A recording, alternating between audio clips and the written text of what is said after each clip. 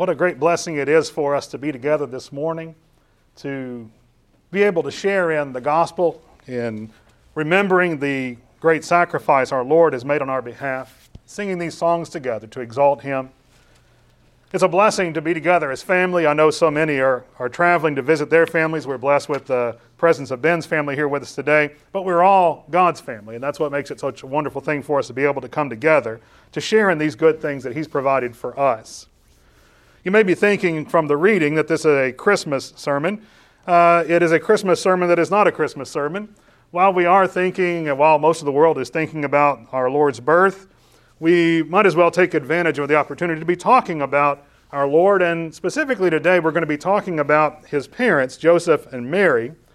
I wanted to share with you a lesson that I found very encouraging. It's a lesson that's arranged by one of our Brazilian brethren, Ricardo Neves dos Santos. He is a school teacher. Been serving for about 20 years in a small congregation near São Paulo, and I've had the good pleasure over the last 6 months to be involved on every first Saturday of the month in some studies that are aimed at helping young people make better decisions, young Christians, make better decisions in their lives as they're serving the Lord and beginning their walk with the Lord. And a few months ago, we did a study on marriage and on God's roles for men and women in marriage and how the view of marriage is so distorted. In Brazil, it's as bad as it is here, if not much worse. It's such a sensual society, and certainly it's getting that way here. But this lesson was so encouraging to me, and I knew right away when I heard it that I wanted to share it with you. And so I hope you'll forgive me if I slip into Portuguese a couple times during the lesson. I may call Mary Maria one time or other. But I want to share as closely as I can with the way that he's arranged this lesson. He answered some questions I had about this relationship with Joseph and Mary, things that have been troubling me for years, and I really think it's helpful, this study, as we look at the roles that God gave to men and women in marriage.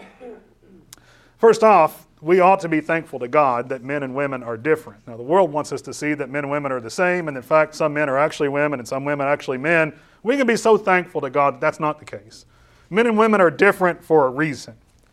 We understand also that if I can get the clicker to work, that we are not self-sufficient, that men and women actually need each other. God didn't make the world all of men. He didn't make it all of women. He made two different sexes for a very specific reason.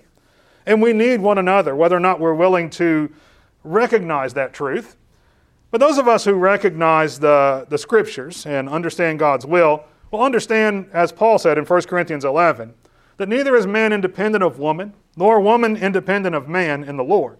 For as woman came from man, even so man also comes through woman, but all things are from God.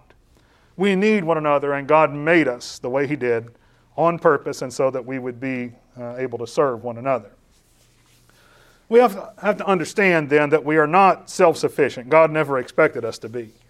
In the natural world, when we talk about the animals, there are some animals that can walk at birth that are self-sufficient to go on living their own lives within just a few days. But we do understand that among the irrational beasts, a union between male and female is often unstable, that there is no set pair for life in most species.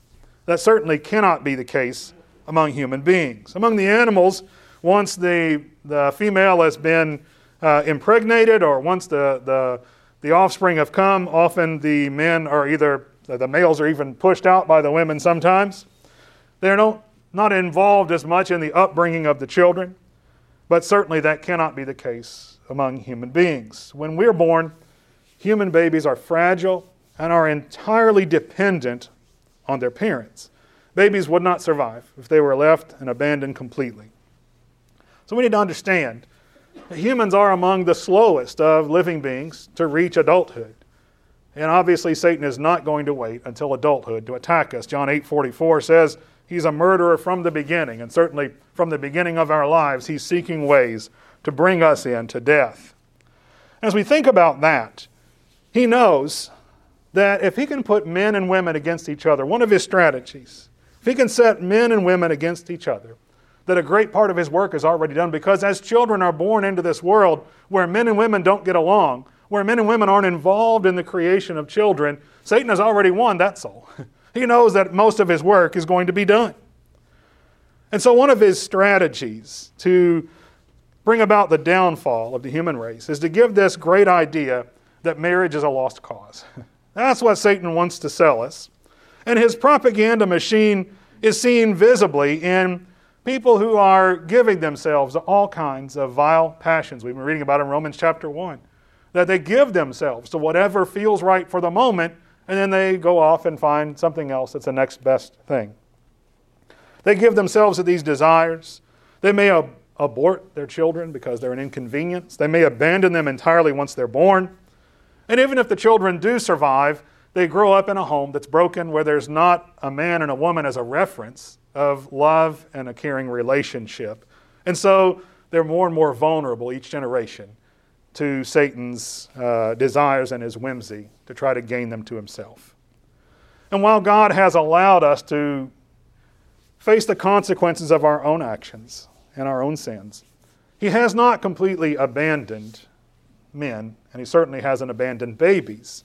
Psalm 68, verses 5 and 6, talk about God's plan for babies, if you will. He hasn't abandoned babies at all. His intention is that babies should have a mother and father to take care of them. And He is Himself, Psalm 68, verse 5, a father of the fatherless, a defender of widows, is God in His holy habitation. God sets the solitary in families. He brings out those who are bound into prosperity, but the rebellious dwell in a dry land. God's desire is for families, in the union of families. In fact, His description of the church is as a family, as we mentioned before, because that is a unit that's supposed to function in accordance with His plan.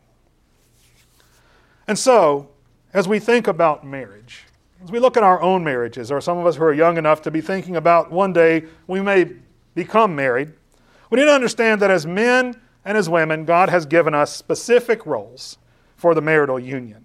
And He wants us to recognize that He is accompanying that He has made this sacred bond, that He created for the good and for the protection of mankind. In Malachi chapter 2, verses 15 and 16, we're told that God seeks godly offspring. And God is saying, take heed to your spirit. Let none deal treacherously with the wife of his youth. For the Lord God of Israel says that He hates divorce, for it covers one's garment with violence, says the Lord of hosts. Therefore take heed to your spirit, that you do not deal treacherously. God puts a lot of weight on the importance of marriage, and He wants the marital relationship to work, and He's planned it so that it will. And He pays attention to what's going on in marriages. Men and women will have to give account as to how they've performed the responsibilities given by God for their roles. When we say that men and women have different roles, what we're really saying is that each one has their own set of responsibilities that are specific to them. To be responsible means that you are capable of responding to a need, to a situation. That's what responsibility is. God has given us responsibility. He's given us the capacity to respond. And He's also given us the capacity then to decide about important aspects of our life and about our life in family. And we are going to have to answer to God for the way we've done that. Hebrews 4 verse 13 says we're all naked and open to the eyes of Him to whom we must give account. We'll be giving account to how we decide within our families and how we act within our families. In order to do that well then, it's imperative that we have a clear understanding of our roles as men and women. And so it is intimately tied to our purposes here. He's given us gender, and He's put us here to work together. Then part of our purpose here involves our gender and working with the other gender. And God is accompanying that. So as we think about Joseph and Mary, what can we learn from them to gain a clearer understanding of the roles that God has designed us for? This is such a beautiful picture of marriage, even though it starts out extremely rocky. First thing to understand is that God has entrusted the greatest gift ever given to mankind into Joseph and Mary's care. God sent His Son to be born among a man and a woman, born into a family, to be cared for by that family and brought up to adulthood, where He would then succeed in fulfilling His mission. But He had to be taken care of at first. God entrusted Him into the hands of Joseph and Mary. Now we know, honestly, we don't get to choose who our parents are going to be. There's no way we can do that. We're born before we recognize anything, and then we decide later what happened to us and how we came about. But we do get to choose, as women, who will be the father of our children? And as men, who will be the mother of our children? And that's what we're going to look at a little bit today is Joseph and Mary in choosing each other. What did they see in each other? What can we learn from the story about what they saw in each other? Because we need to understand that we are making decisions when we marry about who will be the father of our future children. If we do that within the structure of a good marriage, we give great advantage to our children. Certainly when we're talking about raising them for the Lord, there is no better place to raise them than within a stable marriage that shows off God's plan. Certainly doing so outside of the marital union terribly disadvantages children. It doesn't give them the kind of foothold they would need to be able to start off in a good place. And so it's for the power of this responsibility, this decision that is so powerful that affects the lives of those who will come into the relationship as children, as fruit of the relationship, that men and women will give account to God. So let's examine what we know. In the Old Testament here, marital infidelity often met with death by stoning. God was very serious about marriage, and He wanted everyone else to be able to witness and see how serious He is. And so there was a public stoning that took place in the case of marital infidelity. And that's really true even if the couple were only engaged to be married still. So I want us to look in Deuteronomy chapter 22. Deuteronomy 22, verses 23 and 24. Now you might think that's only in the case of a full-fledged marriage, but even in the case of an engagement, this would be the right. Deuteronomy 22, verses 23 and 24. If a young woman who is a virgin is betrothed to a husband, and a man finds her in the city and lies with her, then you shall bring them both out to the gate of that city. You shall stone them to death with stones, the young woman because she did not cry out in the city, and the man because he humbled his neighbor's wife. So you shall put away the evil from among you. So even in the case of Joseph and Mary here, where they're only engaged to be married, where they're betrothed, stoning is a real possibility in the case of marital infidelity. A young girl who's not yet committed is sexually immoral. The man involved must pay her dowry and marry her. She doesn't belong to a man yet, then she belongs to him. The point is, God is making sure that she is taken care of so that the offspring that come will be taken care of. God is providing for a stability where an instability began. It's interesting to see how God is taking care of a marital type relationship. There is the opportunity, however, for the father in this case to refuse to let the man marry her. What kind of father would want the kind of son who would take advantage of his daughter to be his son-in-law, unless he sees in him some good, something that's redeemable? Maybe he's going to refuse that. In this case, he still must pay the dowry. The indication may be so that this child would be taken care of, that may be the result of his immorality with her. So we find out in the story that Mary is with child. Now, she knows, and Joseph knows, that they've been pure. They've kept pure through the time of their betrothal, and yet she's with child. Joseph sees that she's pregnant. Imagine his sadness at discovering her pregnancy. Can you imagine? He knows he hasn't been with her. And so he's got to be imagining that the only way she became pregnant is that she's been unfaithful to him. Can you imagine the emotions that would bring? I can't imagine that as I think about my own marriage, how that would affect me to know that my wife had been unfaithful, that my bride, that my future bride in this case, would be unfaithful. But notice, he chose something that would go against perhaps his emotion at the moment. He chose not to make a public example of her. He certainly could have found that within his rights. Of course, making a public example of her would mean that she would be stoned to death. We're told in the Bible that he did this because he was a just or a righteous man, Matthew 1:19. Him being a just man did not want to make a public example of her. That was something that troubled me because I would think of a just man as someone who's going to follow the letter of the law. That's what justice is, correct? But he chose not to require Mary's death. And if you think about that for just a moment, he would have been just in following the law. He would have been a just man. He would have been righteous according to the law. Yet at the same time, ironically, he would have been responsible for the murder of two innocent people, both Mary and her child. Because of his emotional reaction, he may have put to death two people who were innocent just by following the law. So he chose to temper his right for justice with love.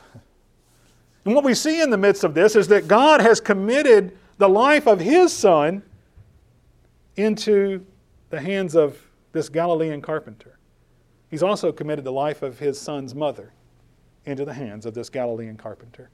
God saw something redeeming in Joseph, and we will too as we pay attention to what happens in this story.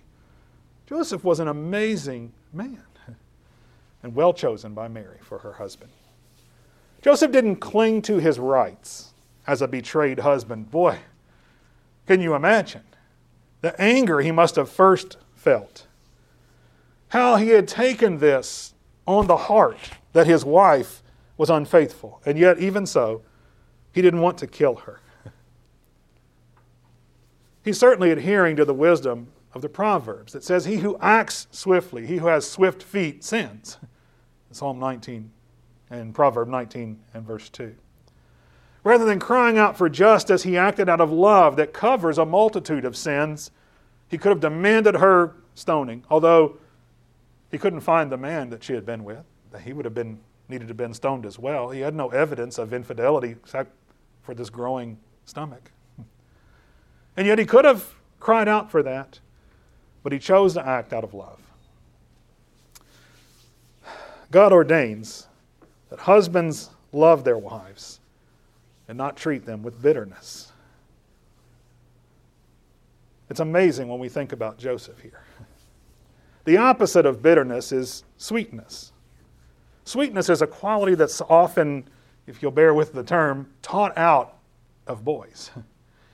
Boys are erroneously educated to be people that don't cry.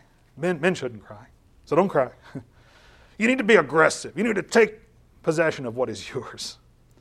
You shouldn't let others get the advantage. You always have to take the advantage in every situation. And so when they become men, they try to apply this same method into their relationships. Whether it's during the time of their betrothal or into their marriages, they always try to get the upper hand. They want to dominate over the women because they're told that anything else is weakness. And so terrible consequences come as a result. As we saw in Colossians 3, a married man needs to be sweet, not bitter, in his treatment of his wife.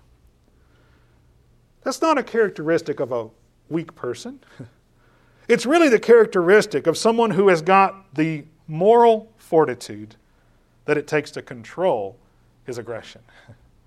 When he chooses to act with sweetness instead of aggression, with all that testosterone behind him, pushing him forward. We see Joseph with great self-control.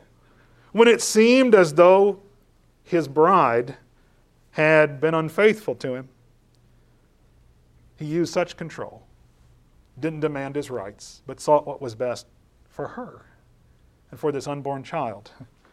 Can you imagine what kind of husband he is going to be when other troubles may come up and he gives the benefit of the doubt, and how he's going to treat the child that's growing up under his hand? As we look at the newspapers and the television, we hear cases all the time about young men who beat their girlfriends or their wives or kill them. Just recently in Pittsburgh news, a young man killed his girlfriend. Another man was killed by his girlfriend. You have this fighting going on between men and women. A young woman who is wise is seeking a husband, will not seek for someone who already shows signs of aggression, who is always talking about violence and things that are violent. The Lord himself says that the Pharisees were speaking of what their heart was full of, and young men who speak and demonstrate violence are showing what their heart is full of. And a young woman, as she's seeking for a husband, won't stand for that. Sweetness ought not to be taught out of boys. Boys ought to be taught to be boys, but they ought to be taught to control their aggression and treat others with sweetness. Sweetness is not a weakness, but it's actually a sign of moral strength. Jesus was meek and sweet in the way he dealt with others.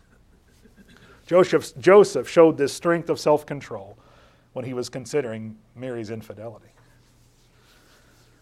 We also see that God has ordained wives to submit to their husbands in the same context there in Colossians 3, that the women are to submit themselves to their husbands as to the Lord.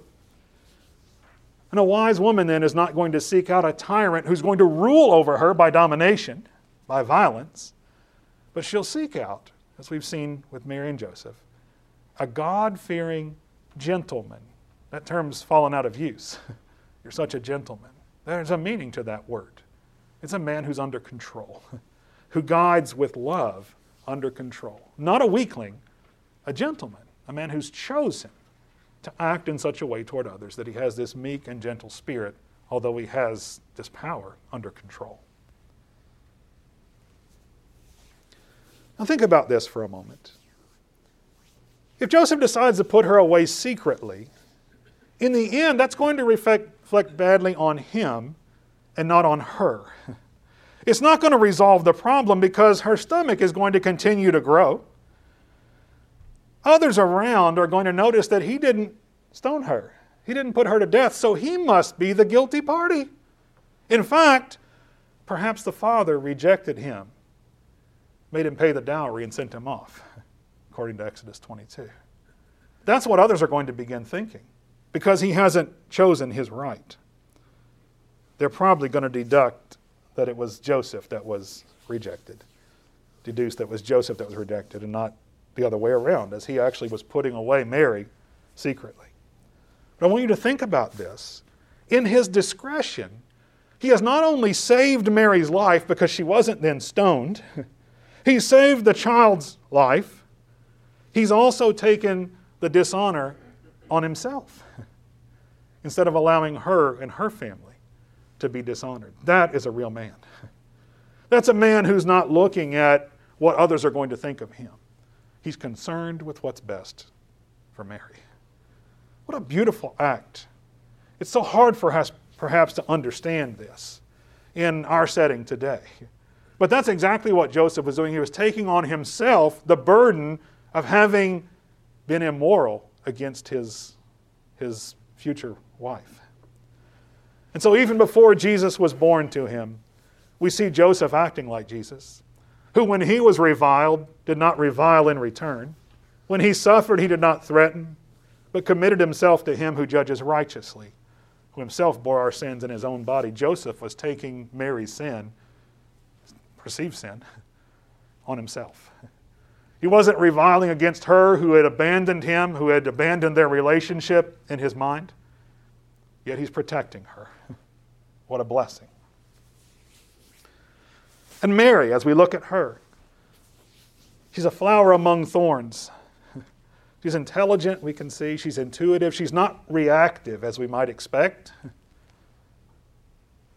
She's characterized as one who ponders things deeply in her heart.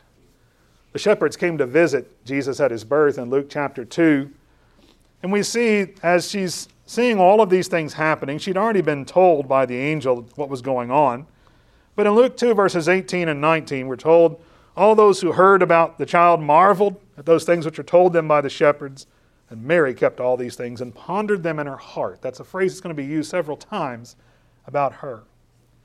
Later, when Jesus is 12 and he stays behind at the temple, let's read in Luke 2, starting at verse 48. They've come back and found him now. When they saw him, they were amazed. And his mother said to him, Son, why have you done this to us? Look, your father and I have sought you anxiously. And he said to them, Why did you seek me? Did you not know that I must be about my father's business? But they did not understand the statement which he spoke to them. He went down with them and came to Nazareth and was subject to them. But his mother kept all these things in her heart. There's a couple of interesting details here. The first is, Mary honors Joseph here, calling him Jesus' father. To Jesus in this private conversation. She knows that Joseph is not actually Jesus' father, but he is the father that God has committed Jesus to here on the earth. And she honors Joseph then, calling him Jesus' father. And though she doesn't fully understand everything that's going on, again, she's had these revelations, but this is an overwhelming thing. She keeps it all in her heart. She's pondering, she's considering these things deeply, as an intelligent woman will. We also see that she was not emotional. She didn't act and react on her emotions, but she is a stable woman, which is a must for any family that wants to maintain a healthy home. When she's faced with tough facts, she accepts God's will. Romans 8:28 says that all things work together for the good of those who love the Lord, who are called according to His purposes. She didn't see things as randomly happening to her. As these bad things were taking place, she didn't see that as evil. She saw God taking care of her. And even faced with the possibility of stoning, Joseph could have put her away and could have had her stoned. She exalted God. As she's gone off now, you can imagine her belly is going to start growing. People are going to start talking. So we're just told that in verse 39 of Luke 1 that she went off to the hill country with haste. She's going to go hide this fact that would make others talk, that would give people a reason to speak ill. Where she goes off here to be with Elizabeth, perhaps people aren't going to be aware. Joseph's away. Perhaps they've already gotten married and we didn't hear. It's not going to look like such an indiscretion. It's not going to bring infamy on Joseph, nor on her. But here she is, exalting God, even as she's still under the possible threat of a stoning for infidelity. It says, "My soul magnifies the Lord. My spirit has rejoiced in God, my Savior." The secret to her stability is exalting God in her heart as her hope. She's not looking at the circumstances. She's not looking at how good she's been. She's looking at how good God has been and exalts Him in her heart. She's absolutely an ideal candidate for the work of childbearing.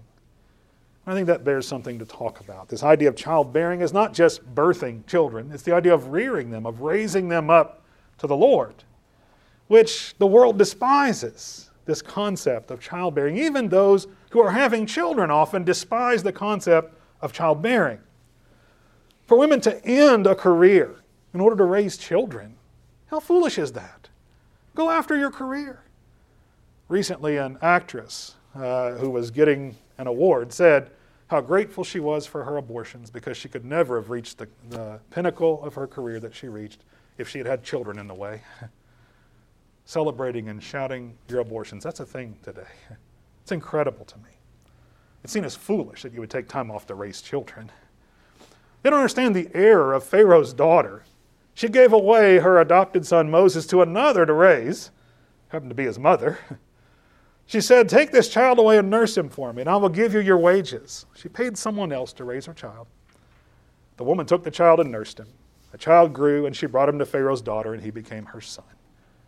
Sounds perfectly normal and fine, but think.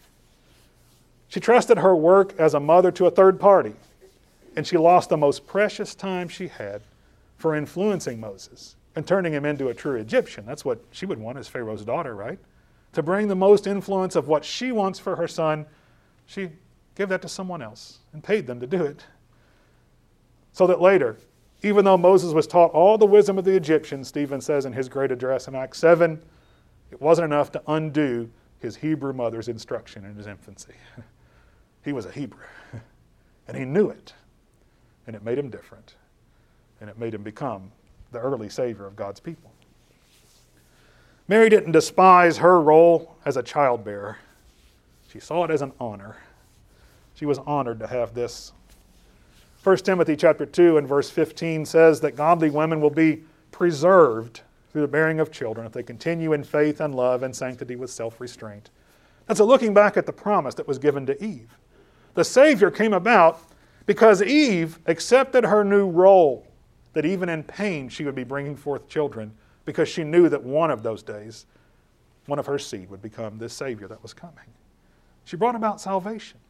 Women who give themselves to the role of teaching young children to serve the Lord help the spread of the gospel and the furtherance of young men who become preachers, young men who become elders, women who become elders' wives and support preachers and travel around the world to do that.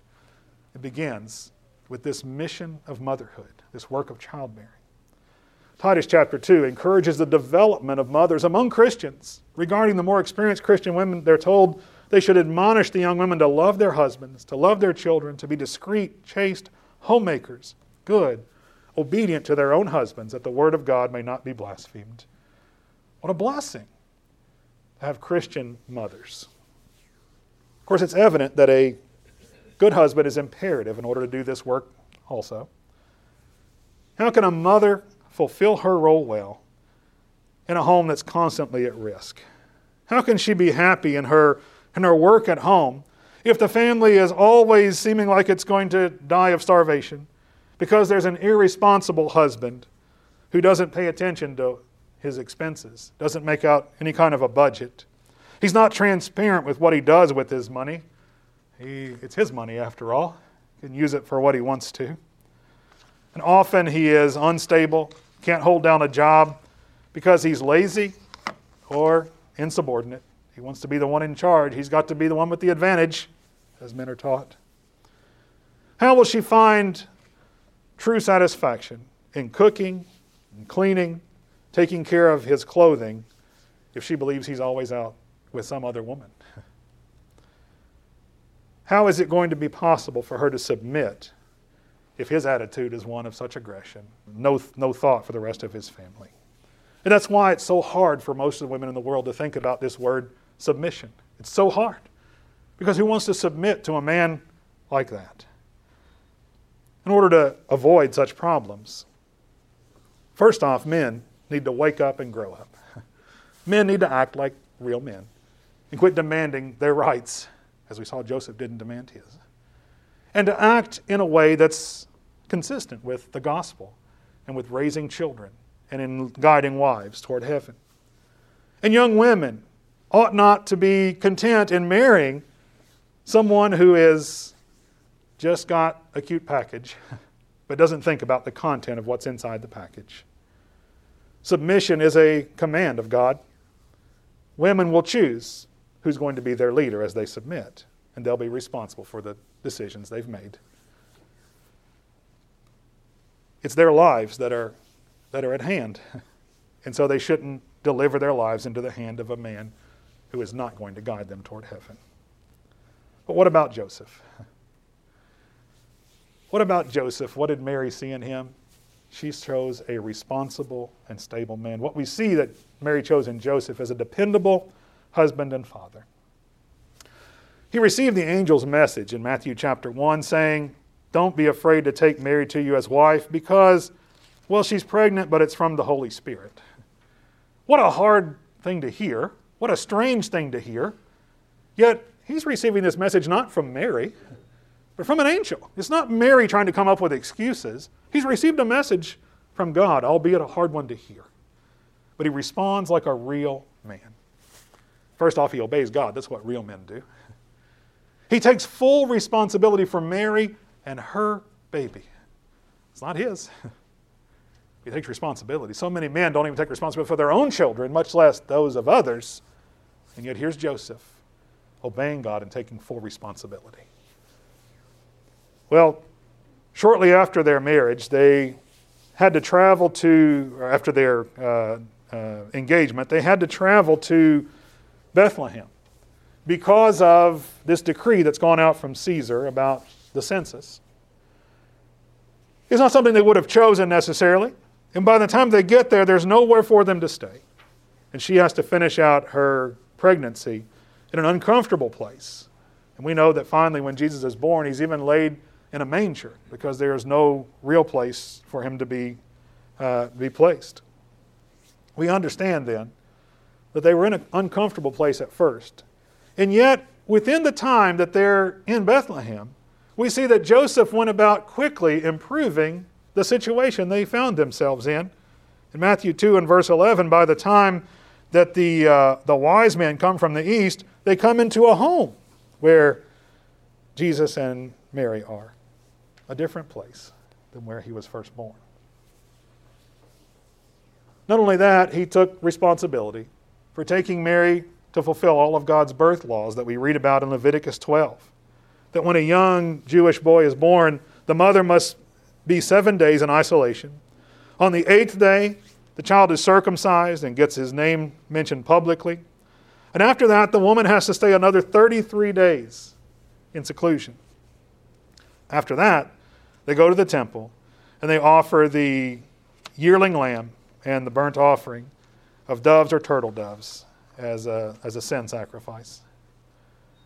In the case of poor couple, they may offer only the doves and turtle doves, which is what we see Mary and Joseph doing, which indicates that they hadn't got the means to provide for themselves yet. They certainly haven't received the gifts of gold, frankincense, and myrrh at this point, or they would have had enough to have given a rich man's offering. But Joseph takes her and fulfills all of the corresponding birth laws. Though he was poor, he provided for the family at the minimum 41 days in Bethlehem. They're traveling for the census. This was not their plan originally. But she has the child while they're there. And he's able to provide for at least 41 days of time staying in Bethlehem. Shortly after, he gets the message, divinely instructed, that Herod is going to kill the baby. So Joseph ups and moves the family to Egypt. Think about how hard that would be for Mary, whose family is behind in Jerusalem. I was born in Louisville, Kentucky. I was supposed to live in California. My dad was on his way to California with my mom. She wanted to stop and say goodbye to her sisters. They stayed in Kentucky. Mary is near her family. But she trusts God, and she trusts her husband, who's shown himself to be a good man. And she goes with him off even as far as Egypt. Women who trust their husbands are willing to follow them wherever God leads the family to go. Women who are unwilling want to stay always really close by so they have a resource to fall back on. Men and women don't always have to agree on every single thing. But if they want to have a harmonious life together, at least they need to have the same worldview and understand the same purpose for their lives. The worldview and their purpose together is not something that they ought to just decide after they've gone on the honeymoon. It's something that needs to be determined during the time of the engagement and absolutely defined before marriage happens. Otherwise, if they're both looking at different purposes and going in different directions, it's inevitable that as they walk, eventually they're going to be pointing in different directions and they will separate. They'll separate in their minds, they'll separate in their hearts, and find that they'll separate in where they're headed. Choose someone like Joseph chose in Mary. Choose someone like Mary chose in Joseph. Someone who honors God and is willing to walk with you in the direction of heaven. That's what they had. If husband and wife have the same worldview and same vision, they'll walk together always. Finally, last thing to consider here. The people of Nazareth recognize Jesus as the carpenter in Mark chapter 6 and verse 3, and they speak of his other brothers and sisters who are there as well. They call him the carpenter, which indicates that Joseph obviously taught his trade to his adopted son. Isn't that an interesting thing to consider? We know Jesus' mission wasn't carpentry, yet Joseph trained him and equipped him to be useful in serving others and seeing to their needs. Joseph made sure also that in doing this, that Jesus didn't begin his adult life at square one or at square zero with nothing to fall back on. This is something that we see as part of Joseph's character. And young people should not be ashamed to learn from their parents what their parents have done. That's what God has put us here for, is to build each other up and to help each other to walk out into the world with a foothold already. And from what we can gather from the Gospels, Joseph must have died fairly young, but he left his family very well prepared because of the kind of character that he had. We can see that he had married a strong woman who profoundly loved God, that he was able then to be calm and tranquil as he went out to do his work because he knew she was a helper who was capable, who would give him the kind of necessary support, taking care of the home, feeding and taking care of the children while he was gone. We see that they had many other children, as I mentioned in Mark 6 and verse 3. So that even when Joseph had died, Mary was able to keep the family together serving God. By the time we see them in Acts chapter 1, they're all gathered together.